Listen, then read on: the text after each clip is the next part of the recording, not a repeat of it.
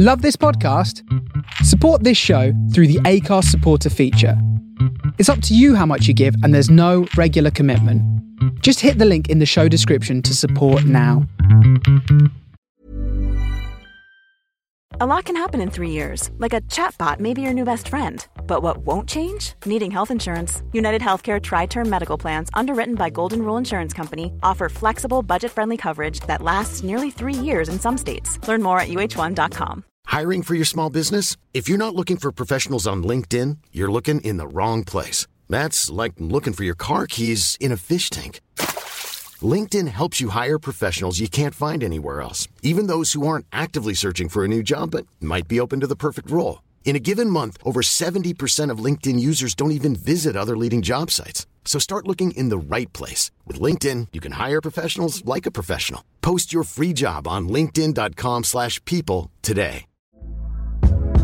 Hey there, it's Michelle Norris. I'm host of a podcast called Your Mama's Kitchen. When I travel, I'm usually looking for a way to find a taste of home when I'm not at home. And one of the things I love to do when I am at home is entertain. And Airbnb allows me to do that. When I was in California recently, I rented a house that had a great kitchen. And when we were sitting around the table, we were all thinking, we're in someone else's house. Someone could be in all of our homes as well. If you have a home, but you're not always at home, you have an Airbnb.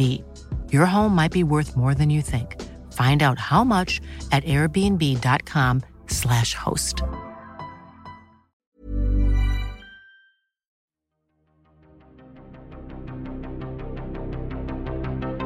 This is Writers on Film, the only podcast dedicated to books on cinema.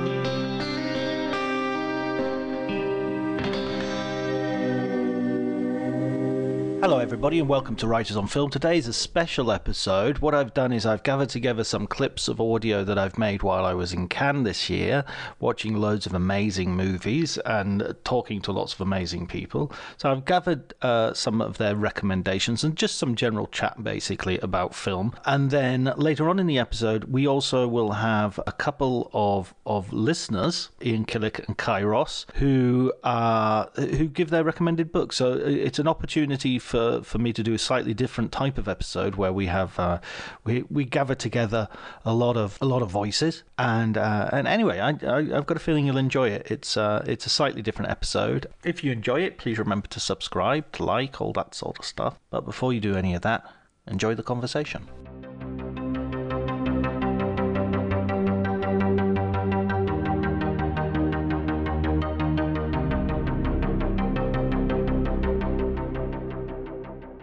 I am Luke Hicks. I'm writing for the Film Stage. Never heard of it. Me neither. Okay, what's your favourite? Got me in. How's your Cannes? It's terrific. I haven't seen maybe one or two bad things. Everything else has been at least pretty good. Right, okay. Yeah. What's your favourite so far? Oh, man. Maybe Armageddon Time or EO. Okay. Donkeys. Donkeys. Yeah. Donkeys or... All the donkeys. Armageddon Time's got a really weird title, right? Yeah, it does. Also a weird title card. Yeah. Like that street graffiti in the corner. That fades in and out. Yeah, that's true. Okay, don't worry, I'll cut out the coughing. Okay. What's your favourite film book? I'm going to say Making Movies by Sidney Lumet. Oh, it's a wonderful book, that. Yeah, it is so fucking good. He has such a clear way of writing. It's insane. Really I love the way you used a Lumet-style curse word as you appreciated it. Yeah, I did. It's an expletive. Yeah. Tell us a bit about the book and why you like it. I think he is just someone who has such an insane amount of experience, and the way he talks about filmmaking is a very humanist kind of way. And I feel like he brings with it this philosophy of sort of ethical spectatorship and filmmaking at the same time. So in a weird way, while he's talking about making movies, he's also teaching you how to watch movies in a sense. So I feel like it's just this holistic thing with movies where you're from really small or just intimate kind of scenes between characters that's just like pure dialogue and him talking about the way he frames those things and the way he like the level of the camera and the lighting and how all these things play into these decisions on set, and like how certain films call for different things and how there are like no rules to cinema and the way you make cinema or art, but that there are like there's only you can like follow the project essentially and like follow it passionately with people who also care about it. He speaks so clearly. That's like the thing that makes the book incredible, is like there are all these people with incredible experience who couldn't write this book, but it's like he can just tell you in such succinct and plain ways without talking over your head at all. It makes you feel like you belong in the conversation. And Amazing. That's a great choice, Luke. I totally agree with that. He's as interested in the catering as he is in the criticism, and it's sort of like just those two branches are really, really important. Cheers, Luke. Have a great Cannes. All right, I will. Yeah, you too. Oh, see? That's great. That'll go in. That quite well. Yeah, I think that sounded great to me. What'd you think? My name is Sabina Petkova, and I'm here as a critic accredited with the press, but I'm also doing a programming gig as well. Excellent. Well, who are you programming for? It's my first year at Cambridge Film Festival, part of a programming panel for the autumn feature slate. So we're getting to snag all the good titles. Excellent. That sounds very exciting. And who are you writing for? I'm here with Awards Watch, US-based, and UK-based. I'm here with Screen Queens. Oh, brilliant. That sounds like you've got a full platter of work to do. And we've just come out of the Coen... I keep saying Coen Brothers documentary, but of course it's Ethan Coen's documentary, Jerry Lee Lewis, Trouble in Mind. What did you think of that? Hot take. Hot take. Great music. That's the hottest take of all hot takes, I guess. Yeah. Yeah, it buried a little bit the lead of the stories. People, like, he marries his 12-year-old cousin, and that sort of gets a little laughed off, doesn't it? Yeah, well, we will learn at some point that there was a gunshot involved as well in that story. And again, that just gets passed off as a joke. Oh, he shot someone, yeah, and that's kind of funny. He kind of didn't mean it, but he may have did it, may have not. He didn't mean to shoot him. It's just this very, very intriguing way of portraying it, I think. Yeah. Absolutely. Okay, so what's your favourite film book or your film book recommendation? I think I'd be very happy to say this. It's a book by Juliana Bruno, who is a scholar, but the book is not itself entirely scholarly. I think it's very rich in style and examples, and it's called Atlas of Emotion. Yeah, do you know it? No, I don't know. I'm writing it down right now. I'm putting it on my list. It's a really big book, I think, and it was very difficult to find. Thankfully, Verso Books republished it very recently. It's quite hefty, and it deals with geography and psychogeography, film space, and film emotions as well.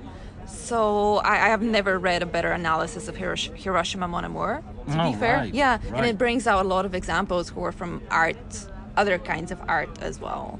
Oh, so it's like a very culturally broad, putting film inside a bigger... It's a very rich book in its textures, for sure, and its materials, but everything comes together in film. So she does a deep dive into how cities are portrayed, but not as main characters, but as just evocations of people's journeys as well. And I like that she puts things side by side all the time in layers, everything. You know how, I think it was Sigmund Freud who wrote that memory is like a city, our subconscious is like a city, structure is like a city. So that always reminds me of this, and has helped me a lot watching films and writing. Yeah, I was going to ask you how influential it's been in your own work. Yeah, it's just inhabiting your mind, inhabiting the film with your mind in a completely different way. I mean, when I just start imagining walking through the film world and conversing with the characters, I feel like this is something that this book has done for me, for sure. Oh, that sounds brilliant. That's definitely on my list now. Thanks for that. Thanks Good. for that. I'm very happy. I'm always happy to sing praises to this book because, Juliana hasn't had a lot of love given outside of academia, so I'm happy to do that. Great. And what's sort of been your hit of Cannes so far? Oh, I really, really love Triangle of Sadness. Me too. I stand by. This is such a good title. Yeah. And it continues the geometry theme. You know, it's gonna have a quadrology of the square, the triangle. Yeah, it needs to go for an absolutely. octagon at some point. Yeah, we are. I'm there for it for sure. And it was so funny. I don't think I've laughed that much all throughout Cannes, like put together. But A lot of people are saying like it's a quite obvious satire because it's hitting very big targets, in a barrel. But isn't that the same for every satire, though? You can be saying that for every satire, I guess. Yeah, exactly. And what's wrong with being obvious? No, and I think the best satires are things that, we take seriously, but then we are also able to joke about it. You know that, of course. Of course I do. Of course, a satirist myself at times. Thank you so much, Savina, for giving us your recommended book. Thank you, John. Thank you for having me.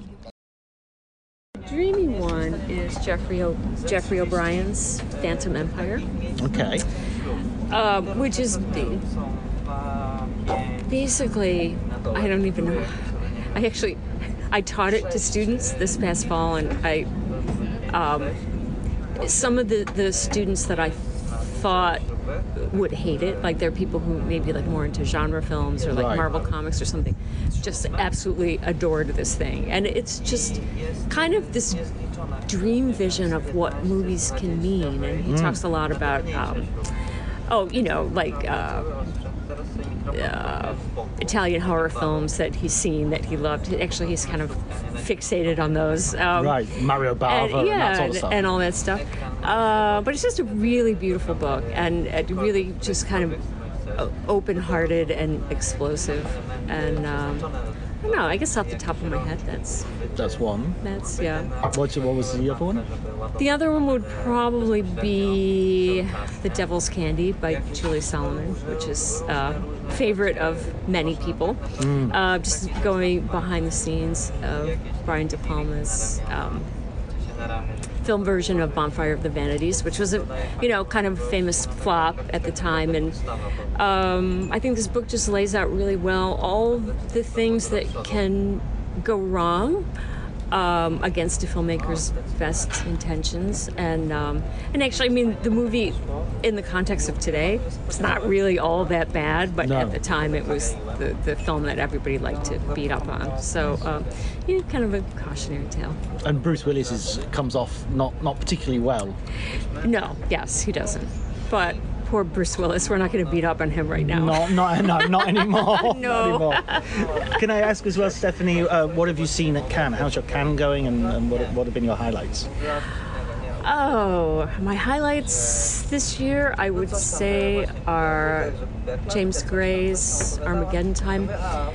I love James Gray. Anyway, I love everything that he's done, so I'm kind of a James Gray nut. But this film, I thought, is really, it's so subtle in the way it kind of explains a lot of things that have gone wrong in our country, in America, and I mean a lot about like race relations and things that we could have changed 40 years ago. I mean 60 years ago, 80 years ago. We should have been like changing things from the beginning, but we've had so much time to try to solve some of these problems, and yet we still have some of the same problems. And I think this film explores that in a really honest and intelligent way. And my other favorite is Kelly Reichardt's Showing Up, which is about Michelle Williams plays an artist, a ceramicist, who has kind of like a prickly personality. She's one of those people that you kind of like don't really want to be around a lot, and it's a wonderful performance. I think she embodies that really well, but of course obviously you also feel something for her, and it's about being an artist. I mean, I don't know who really wants to watch a movie about people being artists. Maybe it's not that interesting, but this idea that you need solitude and you need to be kind of inside your head to do something. And also the art she makes. I mean, I hope this isn't too much of a spoiler, but you see her at the beginning of the process, like making these sculptures, and you look at them and you think, oh my God, these things are like actually really ugly. And then by the end, you're looking at them, you see them in a different way. And that's fascinating. Yeah. I'd love to. I'm looking forward to that. That's on Friday. I'm going to go and see that. So that's great. Okay, well, thank you very much. Could you tell us also your full name and the publication you write for as well, so that our listeners, I should say, can become your readers? Yes. I'm Stephanie Zacharek, and I'm the film critic at Time. Excellent. Thank you, Stephanie. Super duper. You didn't tell me you were going to do that. I know, because I knew you. Hi everyone, I'm here with Jason Solomons, who is in Cannes under what? What's your current umbrella?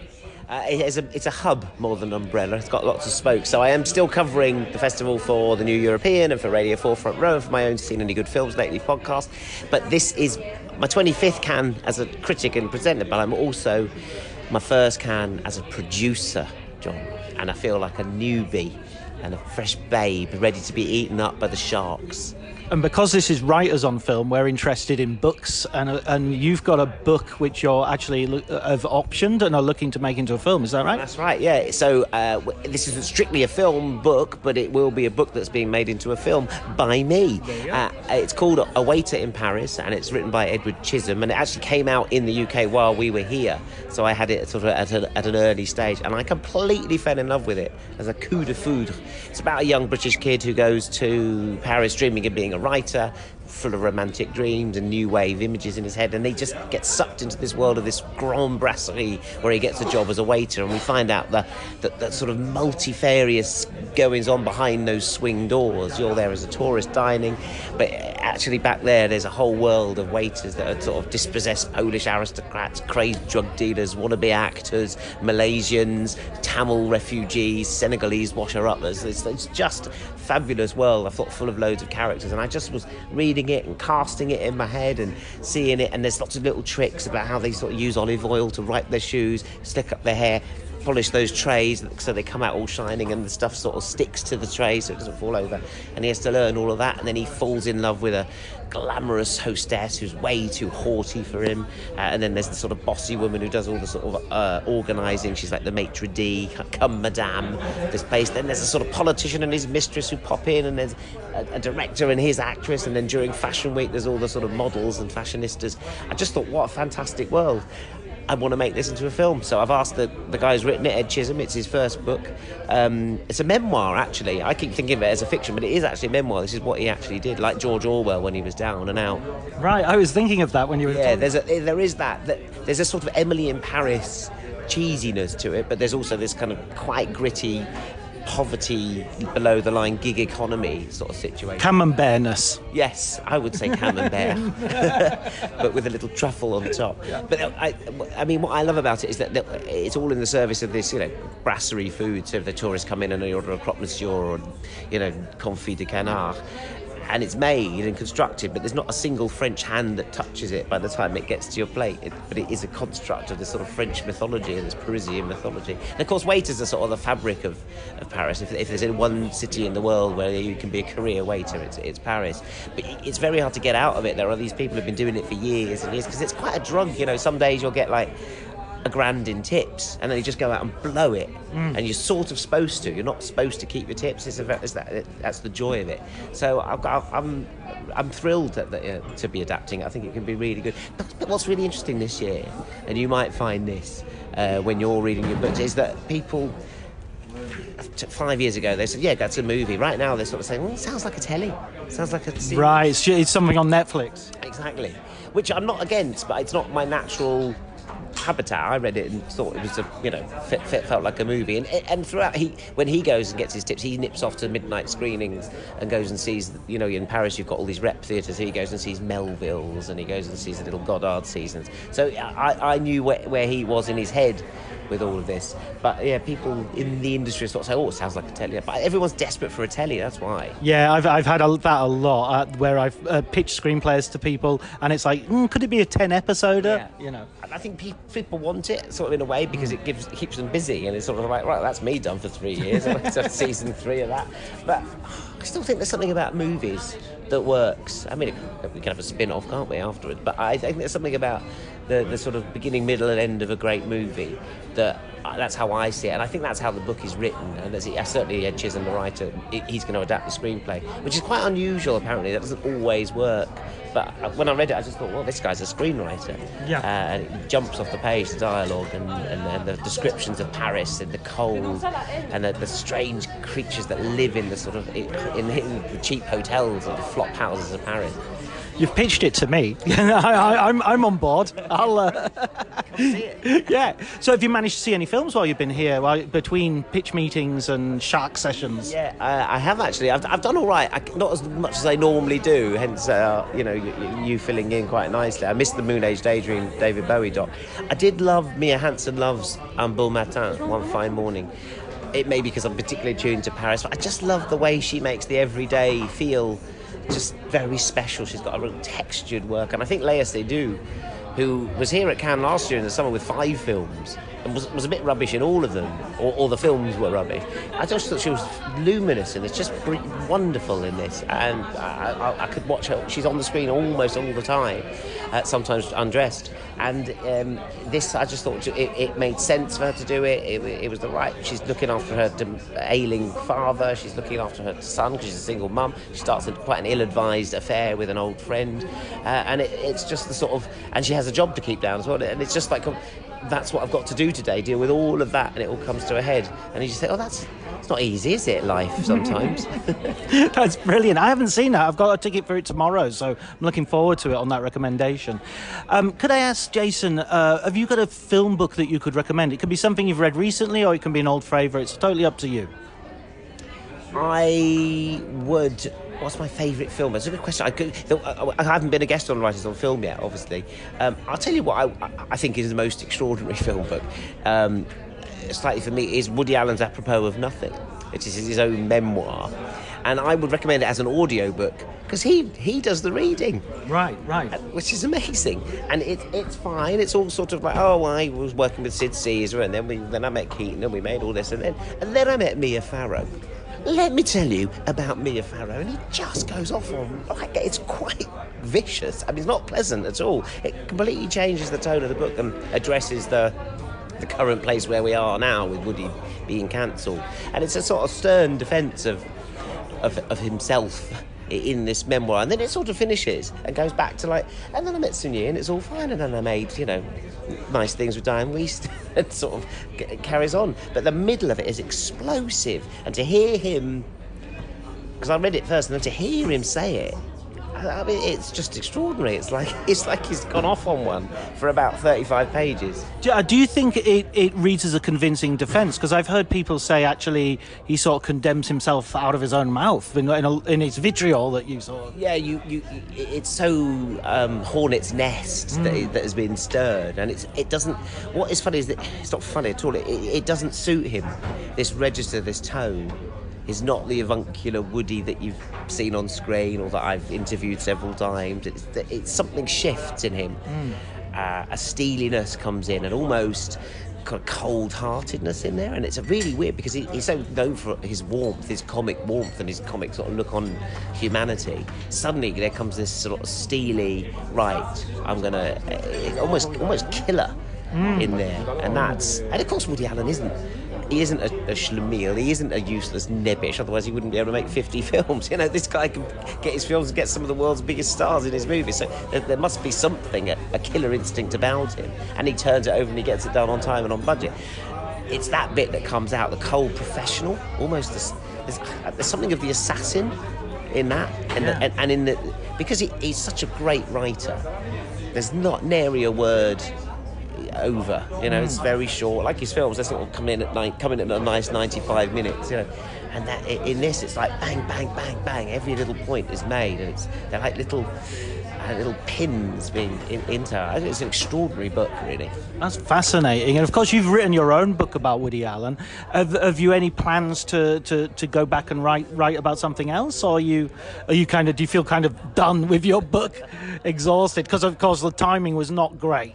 The first book was all right, but it was the second edition that wasn't great. That was just I was almost going to pulp it, but we published it. It was ready to go in the warehouse, but it hasn't. Just people weren't buying it. Although I'm getting a lot of people seem to be forgetting the Woody Allen thing, and they're picking it up now. People are remembering Woody Allen and suddenly getting some sales, and people commenting, going, "Oh, I've just bought your book on Woody Allen." Just because I kept thinking it's going to be out of date, that's why I kept doing the second edition. But as it happens, quite handily, he hasn't actually made another film for a while, so it's not particularly out of date. I think there's only A Rainy Day in New York that's not in there. So I got a bit. So there was another addendum to the Woody Allen book, and that addresses this late interest in him, because that's not in the book, and that's why I thought I can't. It's not even proper. I need to talk about this in the book. What this current reassessment, and that documentary that what's his name, Bob, the guy did Sick, they made, and that was the one that really sort of put the cat among the pigeons. And they used the audio book actually, because Woody obviously wouldn't give them an interview, so they went, right, well, we're going to take some of the audio from the audio book of Apropos of Nothing and use that, which I don't think is right, but it certainly sounds like they've interviewed him. Right, without actually necessarily saying this is from the audio book. Exactly. It's really cheap, I think. Yeah. But it's just a cheap shot, but it hits. Right. So, yes, I was writing a book during the pandemic about how the pandemic has changed movies, and it was quite interesting when I was doing it. And there's some nice writing in it, but when the pandemic was lifting, I came to reread it back. I thought, I don't want to read anything about the pandemic. Really I was talking to a director today who says, "Oh, my new documentary is coming out." I was like, "What is it about?" "It's about the pandemic in Georgia." And it's like, It feels irrelevant. It may not do. I thought it needs documenting, but it was about the delay of Bond, and it just all felt like, well, we survived and it's all right. But I think I will revisit it and retool it. It's sort of a memoir in movies. Because I was sort of stopping being more of a critic and trying to move to production, and I thought, well, I should sort of remember my 25 years as a critic, but it needed more structure. It needs more structures, but there will be one coming. Oh, brilliant! And then you'll come on. I mean, you can come on and talk about Woody whenever you like, but I'm not pushed because I thought maybe it's a sore subject. Maybe no, we were going to do it, weren't we? In last summer, and then I started writing this other one, and that got in the way. So no, I'm still. It's sort of an ongoing saga, the Woody thing, that's right. No, I'd be fascinated to talk to you in more depth about Woody Allen film by film. Yeah, absolutely, and I'd love to have you on. Thanks so much, Jason. Salut, John. Now we're going to move on to the section where a couple of listeners volunteered to give me their recommended books. I'm extremely lucky that among my listenership as such, I have lots of people who themselves are writers, who themselves are involved in the film industry in one way or another. And so it's really good to have their insights. Kai Ross, who has a podcast, which we talk about, and Ian Killick, who also works as a film lecturer and as a film director and editor himself. So I hope you enjoy our conversation. Well, yes. Hey, you guys, bless them with the first ones to say yes and not stop and leave us alone. Cinema Retro, which is another lovely mag, Scream magazine, and a few other things. I mean, I have a restaurant as well, which kind of takes up the bulk of the time, and it's slightly unforgiving in its writing schedule allowance. Anyway, but yeah. What's the name of the restaurant so that we can funnel some writers on film patrons in that direction? Writers on film listeners get a 1% discount. Whoa! Which is then added onto the bill afterwards. It's sort of Paysan in North Wales, Diganway, North Wales. Oh, brilliant! Oh, wow! I didn't go that often to North Wales, but Criccieth was a place I would go to. Yes, on the coast. You were just around the corner from Portmeirion. Yeah, exactly. Which I never went to, even though I'm a huge Prisoners fan. And of course, you present a podcast on The Prisoner, right? Free for All. Yes, Free for All. Yeah, with my estimable chum Chris Bainbridge as well. So that's been immense fun. How long have you been doing that for? I think it was about December last year it started. So it's we've gone through all 17 episodes. Occasionally, some of the episodes, you've been chatting for an hour and you realise you've only just got past the opening credits. So a few of them have stretched out, but it's coming to its end. We've already done Fallout, and that took 3 episodes to get through. Gads. Right, yeah. I mean, God, there's so much in that episode as well. It's so... I think it felt to me like the series got to a point where it's a little bit like Lost. There's a certain level of puzzledom that you basically painted yourself into a corner. There's no way out. Oh, yeah. I mean, it stopped... I think for the last 2 episodes, it essentially stopped being a spy drama of any description and just became a pure allegory. which is great for if you. Well, it's just limitless interpretations. But anyone waiting for the sort of bit where he pulls out the gun and gets tied to a table with a laser is just thinking, what the hell is going on? People in gorilla suits and you know. Yeah, well, I don't get it. But at the same time, it's just you can interpret it any way you can, which is it's kind of one of the ways. I say hasn't dated some of the sort of 60s-ness of it, but really, particularly watching it on the new Blu-ray, pin sharp transfer, and you think this could have come out. Yeah, a few hairstyles notwithstanding, this has lasted spectacularly well. Yeah, have you read Alex Cox's book on the prisoner? Because he has a real unifying field theory of the whole thing, which is kind of fascinating, but but wrong. Yeah, maybe. Yeah, it was a great. I mean, it brings that sort of Coxian sort of worldview to all the episodes, and it's a great episode guide. But it sort of builds to this big sort of reveal, which is, I think he was a rocket scientist. Yeah. Is that it? I really thought it'd be something else.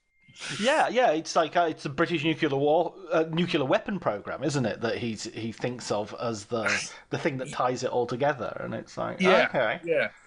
But then you kind of think, well, why not? It could be. McGowan was spectacularly gnomic in his later years. He kind of even when he was doing interviews, he'd completely contradict himself. He left no breadcrumb trail. So, if he thinks there's nothing to say it isn't really. There's no sort of definite answer. Yeah, that doesn't stop people tearing each other's hair out on Twitter about it, though. Have you had a lot of like blowback to the on the series? Not blowback. I mean reaction, I guess. Blowback sounds too negative. Yeah. No, it's been incredibly satisfying. It's been lovely. The feedback's been really great, really warm. You've kind of found yourself in a nice, just a community of people who are just really, the feedback's been enormously kind. And you've made some sort of, on Twitter, you can make sort of genuine pals in a way. And it's been lovely. There hasn't been any, excuse me, I think you'll find there's been none of that sort of gatekeeperish nonsense, which can make these, you know what I mean? Yeah, absolutely. I love as well that you use the word community rather than fandom, because I think fandom has just become so poisonous, and community, we all like the same thing, but we don't have to necessarily have the same ideological slant to everything, No. But it's been really, really good actually, and some of the guys we've had on, people like Robert Fairclough, who's a really good. He's written probably the best sort of definitive kind of guide to The Prisoner. He's been very supportive and good fun, and some of the guys from the fan club, the 6 of 1, and Darren Nesbitt. Do you remember him from Where Eagles Dare? Yes. Wow. Because that's the thing. The problem with it, you go, well, who should we interview? There are 3 surviving members, and wait a second, he was like the blonde Nazi with the thick lips. And Where Eagles Dare, yeah. Yes. My God. Takes one in the head after that spectacularly long sort of writing your name on the pad scene. Yeah. My word. But he was great. Yeah, he had a few Richard Burton anecdotes, which was sort of kind of what you'd expect. But he was great fun, incredibly foul-mouthed. We had to sort of I've never had to bleep so much. And Jane Merrow, she was in the Lion of Winter. She was in a few sort of quite big films, but she was also. Do you remember the Schizoid Man? Peter O'Toole and Anthony Hopkins, Lion in Winter. Peter O'Toole. Yes. I don't like my children, which is actually from Beckett. There's a bit in Beckett where his wife says, "But think of your children," and he goes, "I don't like my children." It's like, okay, that's an alternative. I know it's in a movie and everything, but I get a feeling that's just Peter O'Toole telling you about his family. Yeah. Oh, I don't know where I summoned that up from. Yeah. Because he's playing the same king, wasn't he? Yeah, I think so. Yeah, it's just later on. It's kind of like it's one of those weird films where it's kind of historically a sequel, but not not generically not a sequel. You know. Yes, Henry. Yes, Henry the II, Henry the Second, and III. Yes, exactly. Yes, yeah. And so you had her on as the to talk to as well. Yeah, she was in an episode of The Schizoid Man, which is the one where they do the wonderful. I think almost all 60s shows did this at some point. The leading actor plays against the leading actor using amazing split screen technology. Yeah, I remember some Star Trek. Yeah, which always involves them sort of facing each other in profile. Yeah, at some point. And then sort of two of them having to walk towards a door while the stuntman looks away from the camera. But she was delightful. Again, this is the thing. So you ask these people, and you think, "Oh God, this must be the last thing they want to do. Please talk to some stranger about the prisoner again." But no, they all did it willingly. Were delightful, and it's been just an immensely gratifying experience, really. That's amazing. That's really good. I'm really pleased that you're doing this as well, because there's Ian Killick coming into the waiting room. Let's admit him as well. Indeed. I love having Zoom where you have a waiting room where you can sort of like. Yeah, no, you should have a serve canapes option. Yes. While he's waiting in the waiting room. Absolutely, leafing through drinks. Magazines, leafing through like old copies of sort of family magazines and Radio Times and such. Oh, well, looking. Hi, Ian. Can you hear me? Hi. Yeah, I can hear you fine. Hello, John. Hi. Kai's with us as well. I'm not Hello, sure Ian. if you Hi, know. Kai. Kai's brought his own beer as well, which is making me feel a bit thirsty. I'm going to have to pop Oh, wow. downstairs and grab a Okay. beer. I didn't realise it was that sort of event. No, that's as racy as it gets. Excellent. I have just finished work though, so if I've yes, it seems appropriate then. Have you guys been listening to the podcast like from the beginning, or what's your? Yeah. I think so. Yeah, because I was thinking about this before I joined you. I was thinking, how long has it been going? And in my mind, I would say it's been a year.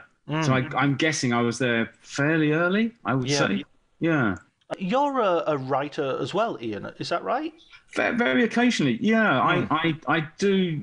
I think, like a lot of us, I do a number of things. So I probably lecture for about maybe 4 to 6 months of the year, give or take. But the rest of the time, I earn sort of a lot of my other money from editing, and occasionally, because it's an expensive business, but occasionally writing and directing. So right.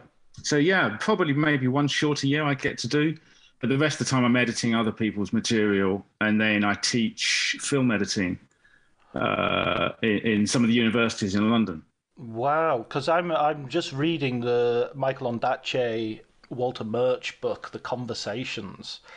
It's very good. Yeah, it's so good. I mean, I have to. I stole a story that he does for a tweet earlier on, where he's talking about George Lucas making Star Wars because he couldn't make Apocalypse Now. Which I just think is, wow, that's so interesting that how Star Wars is being critical. Don't ruin my childhood, with all this political shenanigans. What, you mean the Vietnam allegory? You mean that innocent fable? With the Leni Riefenstahl ending, but let's not talk about that. So when you're doing editing, are you editing like work for studios, or what sort of work are you doing? No, I've actually only been doing it fairly recently. I've kind of done the career backwards. A lot of people sort of do the creative industries and then start lecturing as things wind down. I was lecturing first for the full time.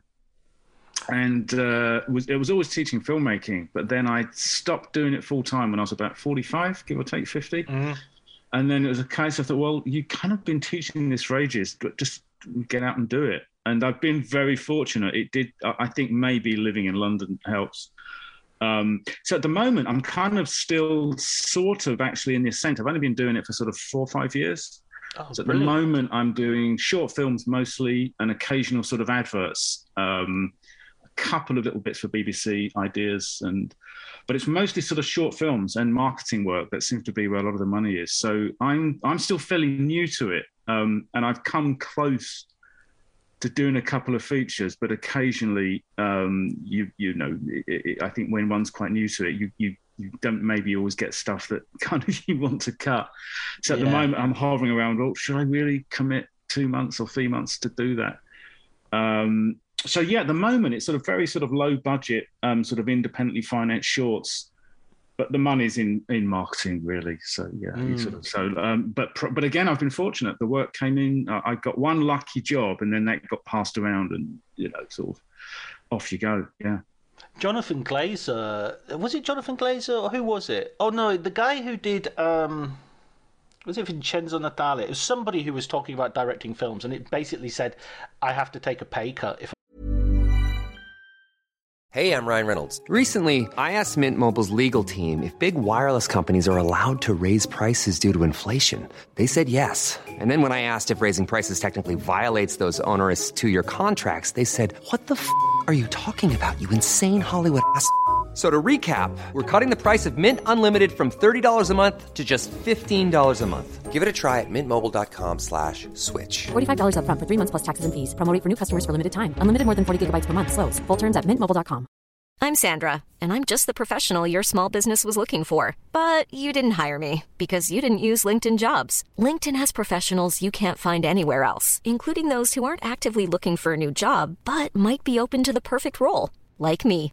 In a given month, over 70% of LinkedIn users don't visit other leading job sites. So if you're not looking on LinkedIn, you'll miss out on great candidates like Sandra. Start hiring professionals like a professional. Post your free job on linkedin.com/people today. I want to direct a feature film because sure. it takes me out for a year, and I would earn much more that year if I was just directing my adverts and my pop videos and whatnot, That was very true. I mean, there's a fascinating book I'd recommend called, fascinating stroke depressing, called Dark Matters.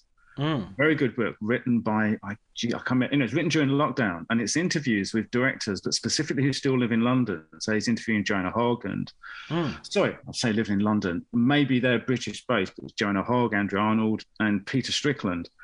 And pretty much they all say to a person, unless you're Chris Nolan or you're Edgar Wright and Ridley Scott and you go to American money, you won't make money, in London. And odd enough, Peter Strickland was of all of them, a lot of them were quite cagey actually about where they get their money from. It's often, you felt the family and friends element kicking in.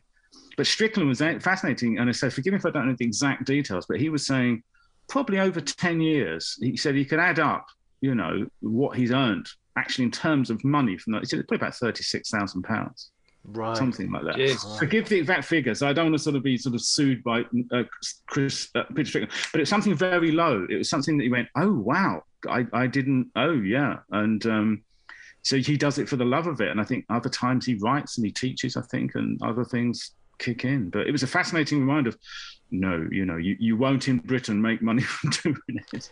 Yeah, it reminds me a little bit what Pat McGilligan was talking about when he was talking about writing biographies, that he sort of said, you don't make money off any individual book, but if you build up a body of work, then at a certain point you reach a tipping point and you find, you're actually getting enough royalties to be a professional writer. But if you think I'm going to publish one book and that's it, you're on a hiding to nothing. Oh yeah, very much so. Yeah. And idiot that I am, I said, okay, I'll write a book for you, Pat, with that encouragement in mind. I'll do that. Yeah. It's never stopped us. No, it doesn't stop us doing it. Do you get your kit from from your teaching job, or do you just get? I suppose as a self-employed person, you have to get things like Avid Media Composer, which I probably prefer cutting on Premiere Pro, but obviously you use that as part of your, you claim against that at the end of the year. So no, it'd be lovely if we got those kind of resources, but no, you kind of have to be a sort of a one-man band, but you claim it back, I guess, at the end of the year. But when it comes to sort of filmmaking, if I'm directing, you're using rental houses in London just to hire all the stuff, I guess. Yeah, and it's. As you say, I think I've certainly lost money on every short I've made. you do it. I think it's one of the things I lecture. So I'm gonna steal a phrase now. I'm gonna steal it from George Lucas. So I only direct sometimes. So I've got something I want to edit, and I only write so as I can have something to direct, which is something that he said to Paul Hirsch, I think, when they were cutting Star Wars. And I think there's something in that. So I do like lecturing, particularly because it is about film editing. So it is a privilege to be able to just talk about film editing today. But a lot of it pays then for the privilege to make a short film. And then I grab whatever editing work I can to sort of supplement it. So yes, it's definitely the tail wags the dog. Yeah. God, that's so interesting, especially when you think of people like Strickland and Joanna Hogg, and you think, oh, you guys have arrived. You're here. You're going to be invited to every festival and all the rest of it. And then, they basically have to have a day job. There was what was the name of the Kelly Reichardt? There was a story on Twitter that I read where it was saying like she has to have a teaching job. She has to have a day job. She lectures. Yeah, and I think she actually lectures kind of full time. I think as well. Mark Jenkin, who does Ennis Men and Bates. Yeah, he teaches still at the University of Cornwall, I think, or maybe Devon. Yeah. So and he's made it. Guy's been at Cannes for good. But I interviewed him this year. I interviewed him after Ennis Men. Ennis Men. Yes, it's pronounced men, isn't it? It's because the word is for an island. It's Cornish for island, apparently. What about you, Kai? Have you ever sort of gone into on the other side of the camera, sort of directing? Yeah. No. I studied script writing in university in the late 90s, and then made the brilliant decision to go back home to North Wales, and sort of I should have. I was working for Channel 4 before. I should have just gone. This is regrets. I've had a few.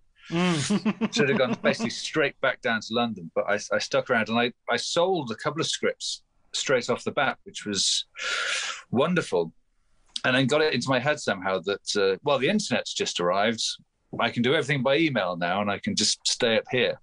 And then, you know how it is. I think if you sell a script, this will give you the option, and you get paid for rewrites. But the bulk of it turns up when they film it. First week of principal photography. Yeah, which never came. Right.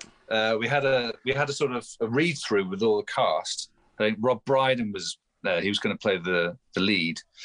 I was like, you better take September off and October, because I think that's... And then it just didn't happen. Meanwhile, I was I think I might have to get a credit card to cover some stuff here. And I ended up sort of taking over the restaurant from my parents for the 6 months I thought it would take to get it back on. And that was 19 years ago. So you're right. Yeah, I wouldn't advise taking a restaurant if you want to do anything else. So a little bit, it hogs your time. Yeah, it's not exactly like you've got a lot of free time either side of that for, as you say, writing or pursuing other interests. Yes, but I mean, I've got enough time to. I mean, working on a script now with somebody else's kind of input, that would be quite interesting. So you do have time management if you can block it off. But just kind of using contacts you've made over the years to maybe sort of nudge stuff further than just sending stuff blindly to a production company, which I think is kind of like trying to attract the attention of a passenger plane by flicking elastic bands at it from the ground.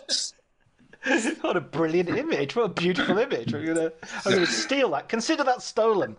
I think I stole it from a friend of mine, so yes, it's doing it's doing the rounds. At some point it's going to arrive back at you, and you'll know, like a boomerang cliche sort of thing. Not cliche, better than a cliche.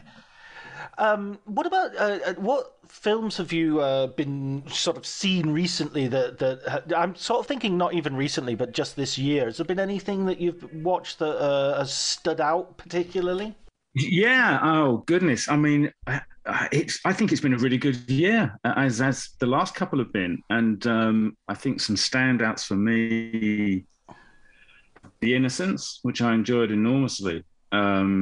And The Quiet Girl, I thought was good.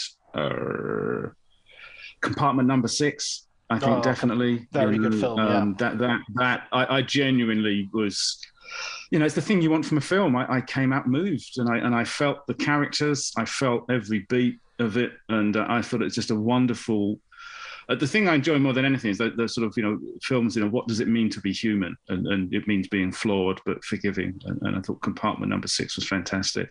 Worst Person in the World, I think would be high up there. And I think I'm particularly amazed, that the chap who wrote, or was the co-writer, I think, of Worst Person in the World, also wrote and directed The Innocents. And you think, that's a rare talent. So I'm probably going to put those two, because I think for the fact that one person can write both of those, and they're such incredibly different films. But for me, The Innocents, I think, is near the top, purely because it's such stripped-down cinema, that the concept is so simple, but every scene is, I think, particularly because I'm fascinated with editing, but every scene is just maximised in terms of suspense. It's one of the most slowest built films of dread I've seen. So, The Innocents would be very high up, I think, for me. Yeah, it's a real slow burn without being a slow movie as well. That's the thing, which is a real trick to pull. Yeah, that's a very good way of putting it. It's not slow, but it's a slow, and that because some films are slow burns, but they're just slow. Yeah, that's a wonderful way of putting it. And so, that's probably very high up for me. That film. That's going to have another rewatch, I think, soon. Yeah, I remember watching Compartment 6 and at the very beginning really hating it, thinking like in the first 10, 20 minutes I was just thinking, God, this guy's so awful, and I know where this is going to go, but I don't know how the hell it's going to get there because this guy's such an idiot.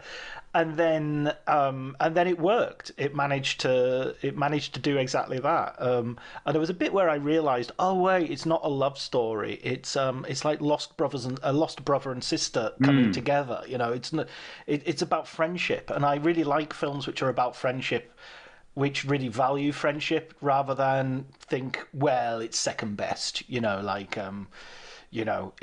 Friendship isn't a failed romance. It's a thing in and of itself. It's a very good thing you say, because I do remember. Now you say it, I'd forgotten that, but I definitely found it a bit annoying because I thought there's no way a woman, even back then, it's set 30 odd years ago or something. Even then, no one would tolerate anyone that annoying. Why doesn't she just go away? But after something definitely clicked after 20 minutes, and that was it. That wonderful moment in the cinema where you lose sense of space and time and the walls around you. Yeah, you're in the screen. But 20 minutes, that's interesting. I was quite annoyed by her for just allowing him to carry on. Exactly. And I thought, this is ridiculous. Come on, say something. But then her power was the way she dealt with him, and it was fascinating. Fascinating. It's Yuri Borisov. The guy who plays the I think that's him. I think that's Yuri Borisov, is the guy who plays the lead, because he was in a whole bunch of films that year, because it's I remember seeing it. I think I saw it last year, and it was he was in that, and he was in Petrov's Flu, and he was in, there's a Russian film about such and such a person, Colonel so and so has gone missing or something. It had that, and it just really made you think, wow, this guy, he can do everything. He's just amazing in everything. And it's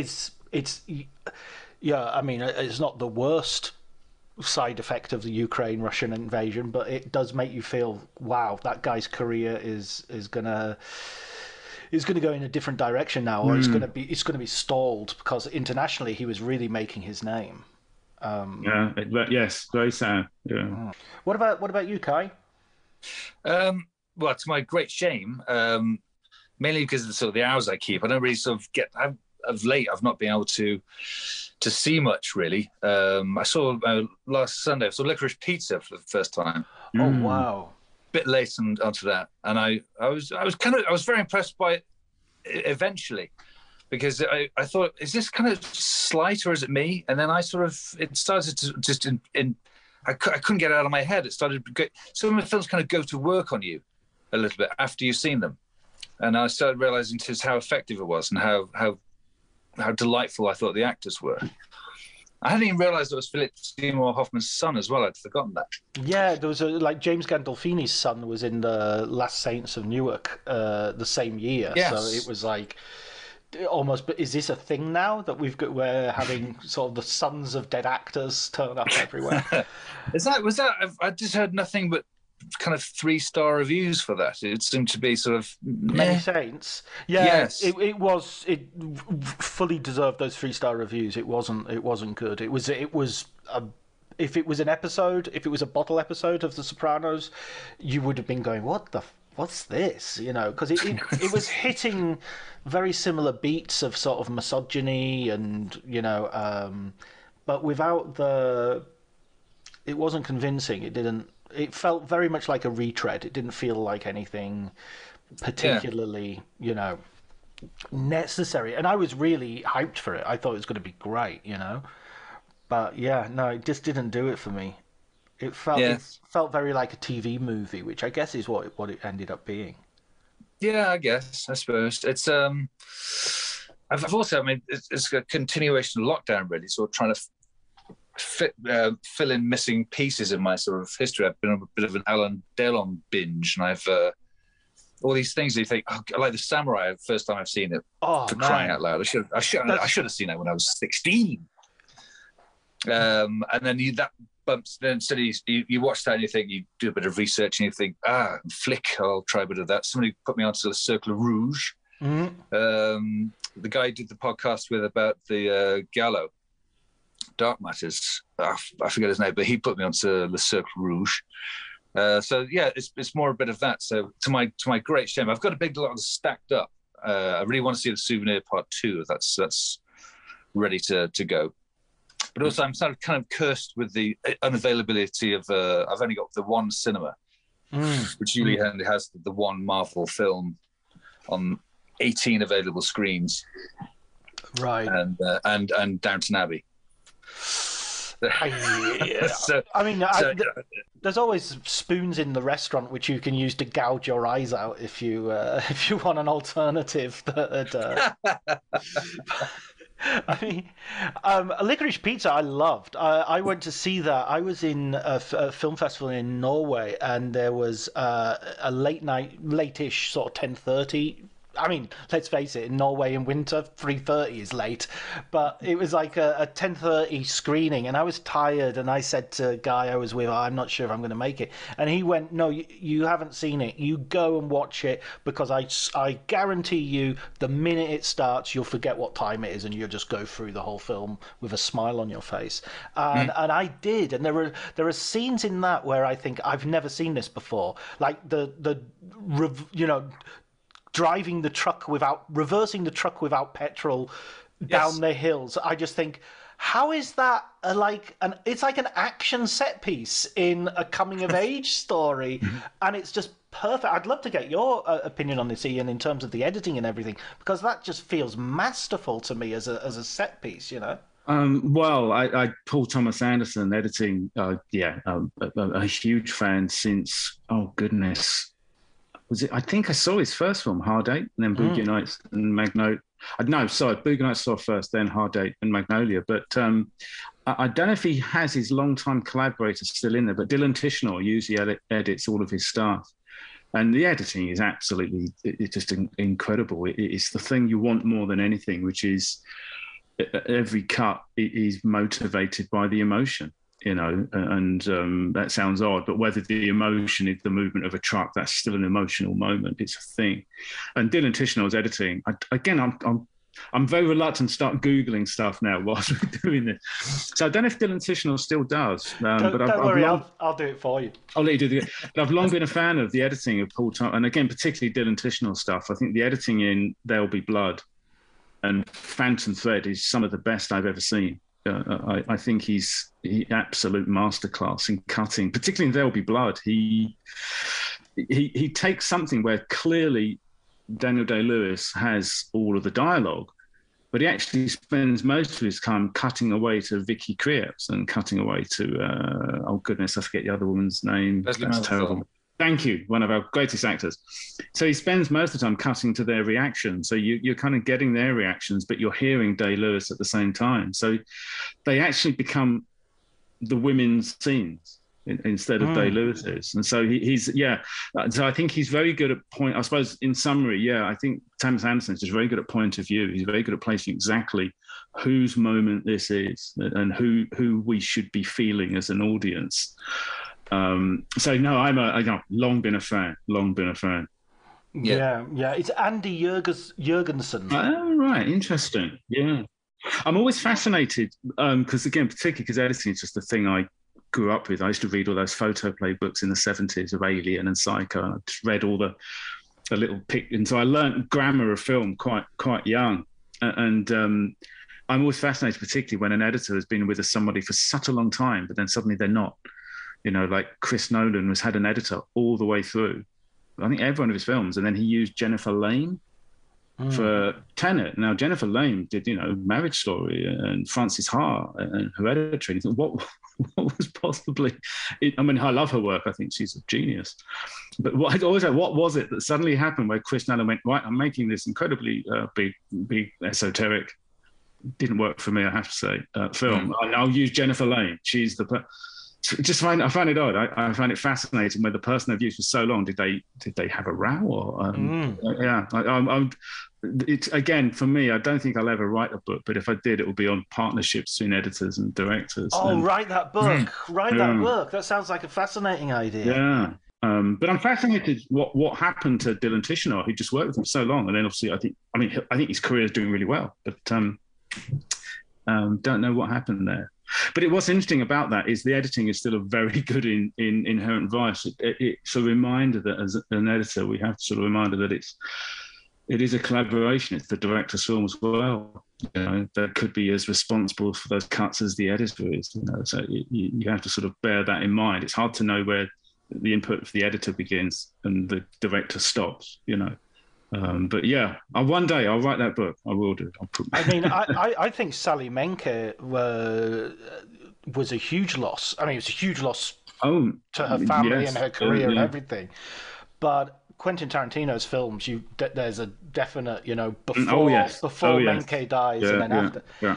And it feels like Tarantino no longer has a really strong voice again that sort of battles with him. That's his indulgence just sweeps over the films that she hasn't cut.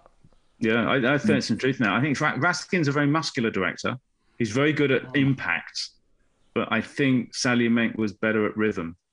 She could, even if I've sometimes had problems with the overall narrative of Tarantino's, I think Sally Menke, if you look at the bar cellar scene in Inglourious Basterds, it is a masterclass of rhythm and pacing, absolutely faultless. And although I still enjoy Raskin's work, I've not seen that quality quite to the same level since he's picked up the reins. As good as it is, it still is. But, Can I ask you, Ian, just as a out of curiosity, how much when a film is actually being edited, how much is there actually a director and editor basically sitting in the same room situation? A lot. Well, it depends on the director, really. I've had occasions, and again, I've only done sort of shorts at the moment. But on the occasions I do them, it's 50-50, So I've had them sitting right next to me and calling the shots, as it were. I've had them sometimes leave me alone for 4 or 5 days. Then they'll watch the cut, and then they give you a load of notes, and then they'll say, right, can you do these notes for me? And then you come back. So it really depends on the nature of the director. They all seem to be very different. Certainly, rumor has it Oliver Stone just never sets foot in the edit suite. Just, no, trust you, off you go, and barely ever sets his head in the door. Whereas some of them will be there pretty much all the time. So it's 50-50, really. I like a bit of both. I think because as editors, you'd have to sort of sometimes they can, and I'm guilty of it, you can kind of fall prey to a bit of arrogance. I know the answers to all of these things. Leave it to me. Save this. I can save this. But actually, when I was doing it today, I had an online, I'm editing an advert at the moment, and we had an hour with the director, and his ideas were great, and it's actually nice to hear that, because you sometimes can be quite an isolated part of the process. So I think when they're really great directors, I love being with them and kicking it back and forward. It's a very nice thing to do. But when it's worse, is they kind of just sit next to you and actually get you to press every edit they want. And so you're kind of a technician, really. But still, hey, it's good work. I'll never turn it down. There's a book I read called Dream Repairman: Adventures in Film Editing by Jim Clark, who's an editor who's done a whole bunch of famous films, James Bond films, and I think Midnight Cowboy was one of the first films he worked on. And the whole premise of the book, it's an entertaining book and everything, but the whole premise of the book is him receiving the film, from the title, Dream Repairman, him receiving the film and going, what's this shit? What a load of rubbish. Oh, okay, here I go, and fixing it. And so it's like, I think he edited The Sorcerer, the William Friedkin film. Oh, wow. And him saying, it was rubbish. It was absolutely, you couldn't make head and the tail of it. And I managed to put something together which could be screened. And one of the James Bond films, I remember, he's just so snarky, this guy. He said, oh, yeah, and the theme music was by a band called Garbage, which was absolutely, literally true. It's not like... Come on, man. Steady on. Yeah.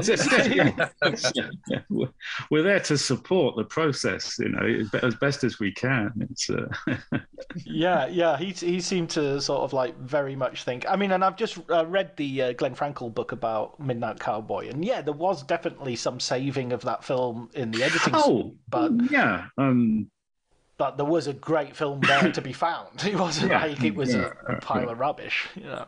Yeah, no, I've heard that occasionally, and you have to sort of temper your thoughts really, because it again, I've not been doing it for very long, and I'm still fairly new to it. But the 6 or 8 shorts I've cut, the director's in a very sensitive place. They've spent their money and they have, they've put their love into it, and to sit there and say, "Oh, this is you."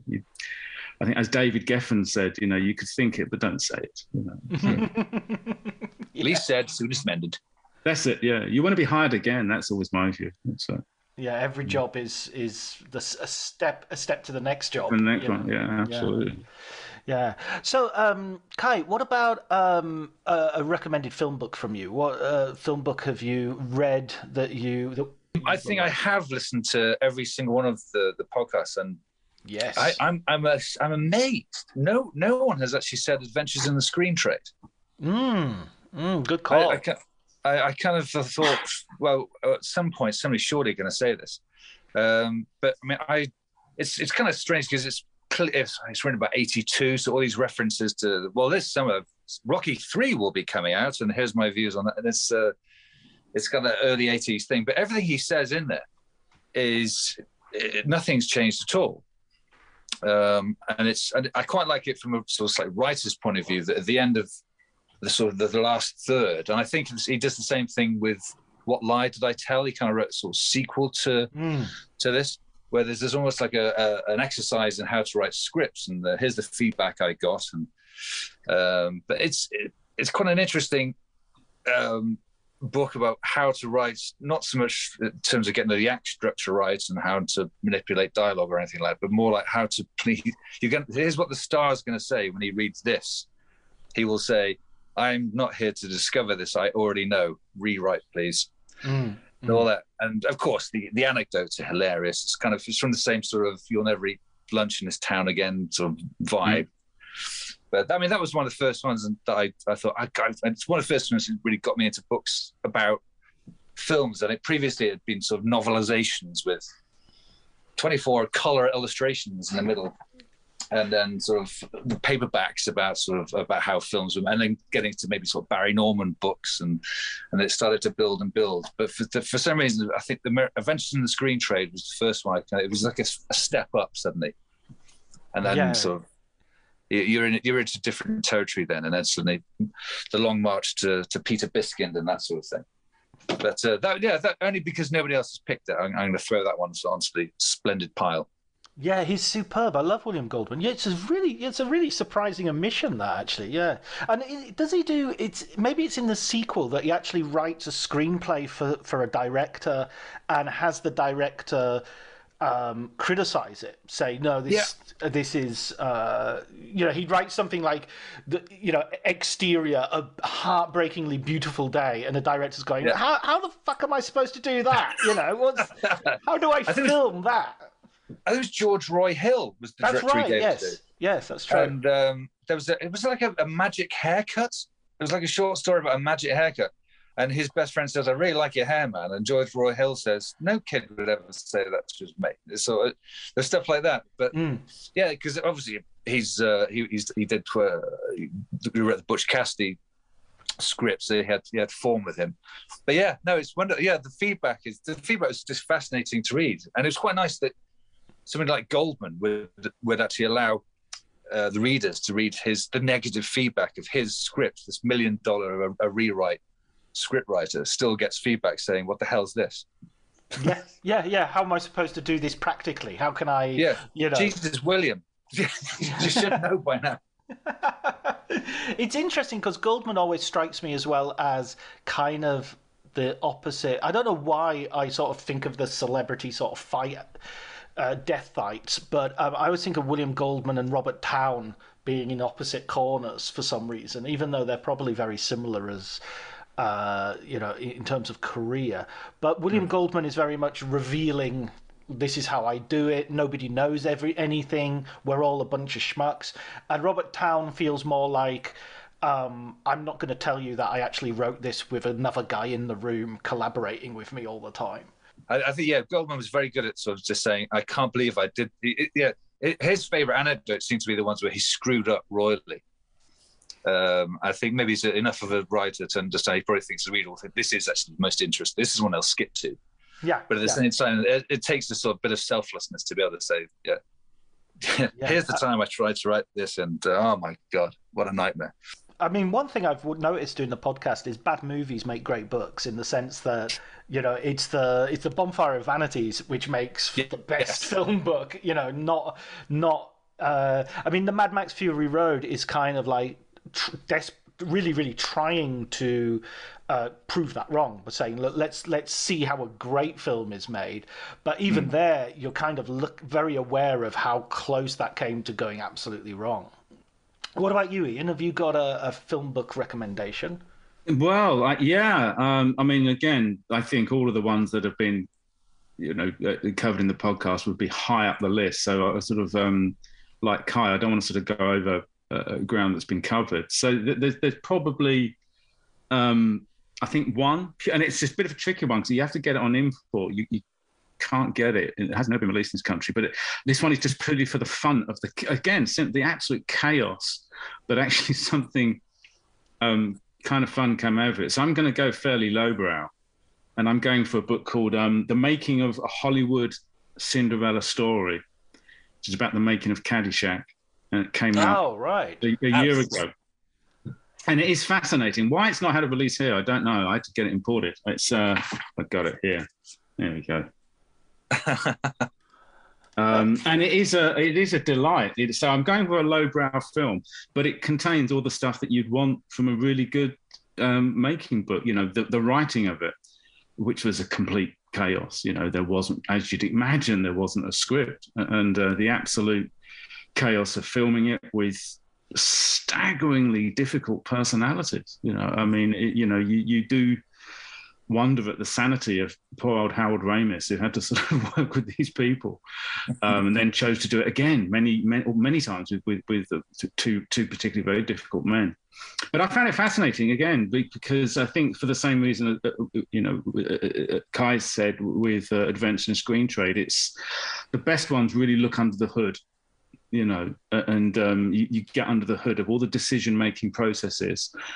And again, this is an interesting one, but, it was chaotic, a little bit like, say, Bonfire of the Vanities maybe, but you got the sense that they still kind of knew what they were making.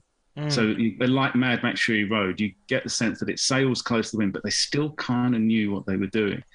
But what's fascinating in particular is that when they had it finished, they actually, I think this is the sort of the particularly fun part of the book, is they actually basically did rewrite the film in the edit. This was one of those ones like, what was the William Friedkin musical that was a huge flop, but then the editor did come in and re-put it together again. I can't remember. It was before French Connection. So, Night They Invaded Minskis. Oh yeah, and Friedkin claims, oh yes, that was all my idea. But I think on this occasion the editor did say that. So it was interesting that and that film was literally rewritten in the edit, and Kadicek was as well. So they had a cut that was something like 4 hours, and they pretty much cut all of the stuff out with the teenagers, and said, well, the story really is, you know, the older guys battling against each other to sort of claim that. So that, and I thought that was fascinating, that you think you've got one thing, but they literally did cut pretty much 2.5 hours out and said, we'll just get rid of all the stuff with the teenagers. That's just not interesting. Adrian Brody lands on the cutting room floor the thin again. red line pile. Yeah. So it's a lowbrow book, but it's, again, you know, I put it up there with, it has the depth and breadth of, you know, the Chinatown book and the Highlander book. It's in that book, and you know, the Mad Max one, which is a fascinating approach. But highly recommend it. It's obviously, I think you need to have maybe fond memories of the film as a kid to sort of get it. So it's possibly a little niche, but it's a wonderful read. It's up there, I think, with the best of them. What's the name of the writer? So the writer is Chris Nashawati. Let me just hold that up. Not sure I can quite get that. Okay, Chris Nashawati. Yeah. Nashawati, I think is the pronunciation. I'll put it in the show notes so that people can try to get it on import. It might just be simply he hasn't get it on Amazon. Right. Yeah, I just got it through Amazon, and it's just it's an odd one. Just hasn't had a release in this country. But I mean, but there is a thing about British libel laws, which there are some books that have never come out about Hollywood specifically that haven't come out in England because they think they would get sued, you know, essentially. Okay. Yeah, because in America you've got freedom of speech as a sort of constitutional right. Of course, yeah. That would make sense, because yes, now you said that does make a lot of sense. I mean, I'm not sure if that's the case. They might just not have a British publisher. They might, you know, it might just be an economic decision. But it's a more of a niche film, I suspect. It may not have got much traction here. Yeah, it's one of those, you know, it's the cult favorite, which often means it lost loads of money for everybody and then got bought cheap for TVs. Thank you guys for and let's maybe do this again sometime when sure. It's great to have a conversation like this. Pleasure. And seriously, congratulations on it for your anniversary of it. Every week it's a proper highlight, you know. Oh, good. And nobody else is doing it, and you've got it. I think you've come up with something just absolutely spot on. It's lovely to hear the guests you have, particularly like the American guests who kind of might not know you and everything. The way you can hear them just warming to you because they can tell, A, you know what you're talking about, B, you're passionate, and it's not a clickbait thing. You're not trapping anyone, and they just kind of, it's lovely. It's just, every one of them's a pearl. It is. I have to second that. It's a wonderful podcast, and I think particularly important, you know, in an age where we don't have bookstores, you are serving that function of curating good books for people to look at. You know, the interviews are fantastic. You know, you do the one thing, which is you give them time to talk and to breathe into what they're saying. But on a functional level, you know, we don't have bookstores now, you know, so you need a curated place to find good books, and it's wonderful. I'm just like, what's my next book? You know, I know I've got one coming soon. So it's lovely to have almost a good editor saying, well, this is how this is, you know. So yeah, it's like you're curating a really good store of books for people to find. So no, thank you. It's a wonderful podcast. Oh, brilliant. Oh, I really appreciate that, guys. It means a lot. It means.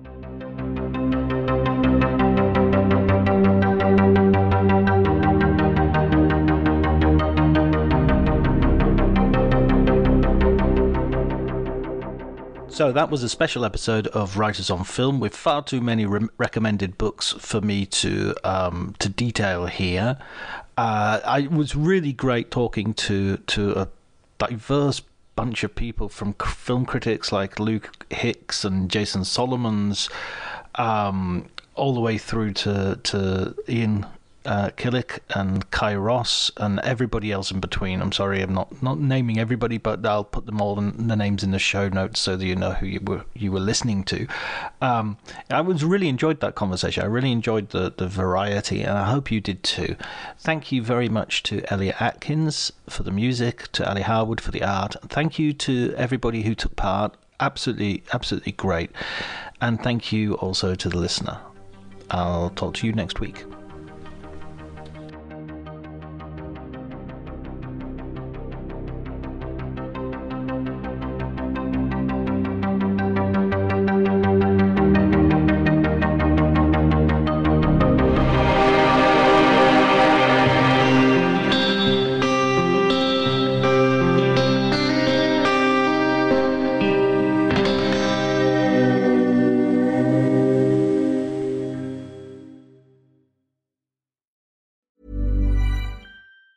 Even on a budget, quality is non-negotiable. That's why Quince is the place to score high-end essentials at 50 to 80% less than similar brands. Get your hands on buttery soft cashmere sweaters from just $60, Italian leather jackets, and so much more. And the best part about Quince, they exclusively partner with factories committed to safe, ethical, and responsible manufacturing. Elevate your style without the elevated price tag with Quince. Go to quince.com/upgrade for free shipping and 365-day returns.